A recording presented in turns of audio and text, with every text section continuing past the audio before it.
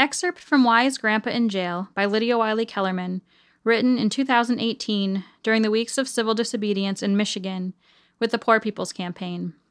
I wrote it for my kids who wanted to know why Grandpa and so many in our community kept going to jail on purpose, even though we simultaneously talked about prison abolition. Why is Grandpa in jail? You see, people just keep going.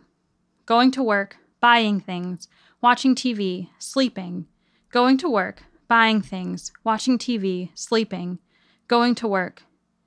But people are hurting. Some people don't have houses. Some people don't have enough food to eat. Some kids don't have books in their schools. Some people are being killed by guns. Some moms and dads are being taken away from their kids and sent far away. Some people are being kept out by walls. People's bodies are hurting. People's hearts are hurting.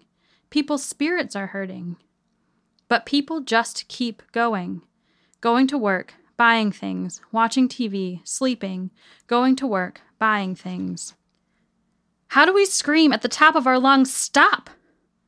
so that people will look around and see what is happening and see each other? So that people can stand in a circle and ask, how do we fix this?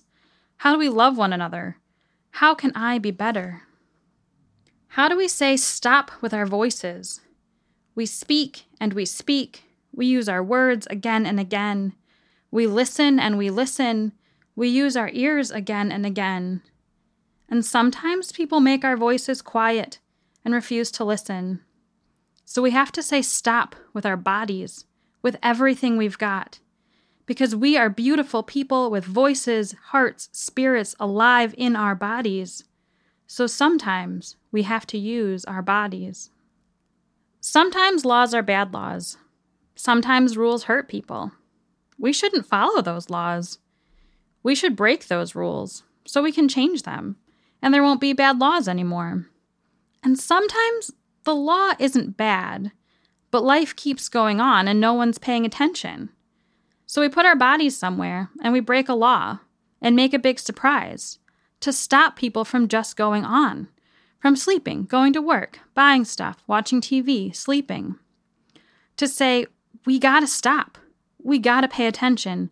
We gotta listen. We gotta imagine. We gotta be better. So what did Grandpa do? He blocked a building and said no one should go to work until we talk about why people are poor. And what did Grandma Dee do? She went inside the government where people were making decisions about the rest of us, and she's saying somebody's hurting my people and I won't be silent anymore. And what did Tommy do? He went on grass where you're not supposed to go and put a cross in it to help us remember those who have been killed. And what did Lindsay do? She hung a picture on a building where you can't hang pictures of our governor that told the truth about the hurtful things he had done. And what did Shifra and Pua do? What did Jesus do? What did Harriet Tubman do? What did Alice Paul do? What did Dorothy Day do? What did Rosa Parks do? What did Martin Luther King Jr. do? What did Daniel Berrigan do? What did the Water Warriors do? What did the Hallmark Nine do? What did Liz McAllister do? There are so many stories. There are so many teachers. Sometimes after people act with their bodies, disobey a law, sometimes people talk. Sometimes people listen. Sometimes people change. Maybe people feel a little more alive, respected, and seen. And that is a glorious thing. Maybe it gets in the newspaper. Maybe people change the laws. And sometimes no one listens, and nothing changes. And that is hard. Or at least it doesn't change right away. Sometimes it takes a long time. Sometimes it just becomes a story you tell your grandson. But 30 years later, maybe that grandson grows up, and he remembers that story, and he meets other people who remember the same kinds of stories. And they get together in a circle and say, how do we fix this? How do we love one another? And they stand up for justice with their bodies. And that time, something does change, and there's a little more love in the world. But whether it works or not is only one part of why we do it. It is still good and right to stand up with our whole bodies and say, stop hurting one another, love one another.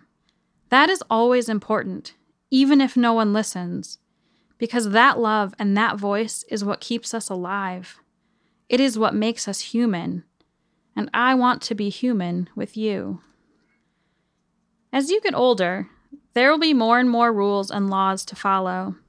With each rule you come to, you will have to ask, is this a good rule? Does this keep everyone safe and healthy? Is this about love or hate? The voice inside you that will help you answer that question is called your conscience. That is the most important voice to listen to in your whole life. So make sure you listen to it and honor it. Take care of it. Let it know that you're paying attention. If you believe a rule will hurt someone, don't follow it. Even if that rule comes from me, or a police officer, or a teacher, or the president. So, my lovely child, that is why Grandpa went to jail. Because he wants this world to be more filled with love. For people to be strong, beautiful, healthy, and alive with joy. We all want that. So sometimes we speak, sometimes we listen, sometimes we dance, sometimes we sing, sometimes we plant gardens, sometimes we break laws. And you, my child, you amaze me. I love the way you see this world, the way you think and ask questions. You have a big, beautiful heart. Keep asking questions and breaking rules.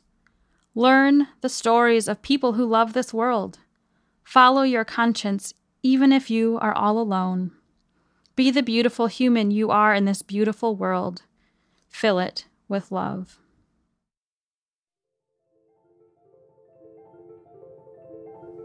Lydia Wiley Kellerman is the editor of G's Magazine and lives in Detroit, Michigan. You can reach her at lydia@gsmagazine.org.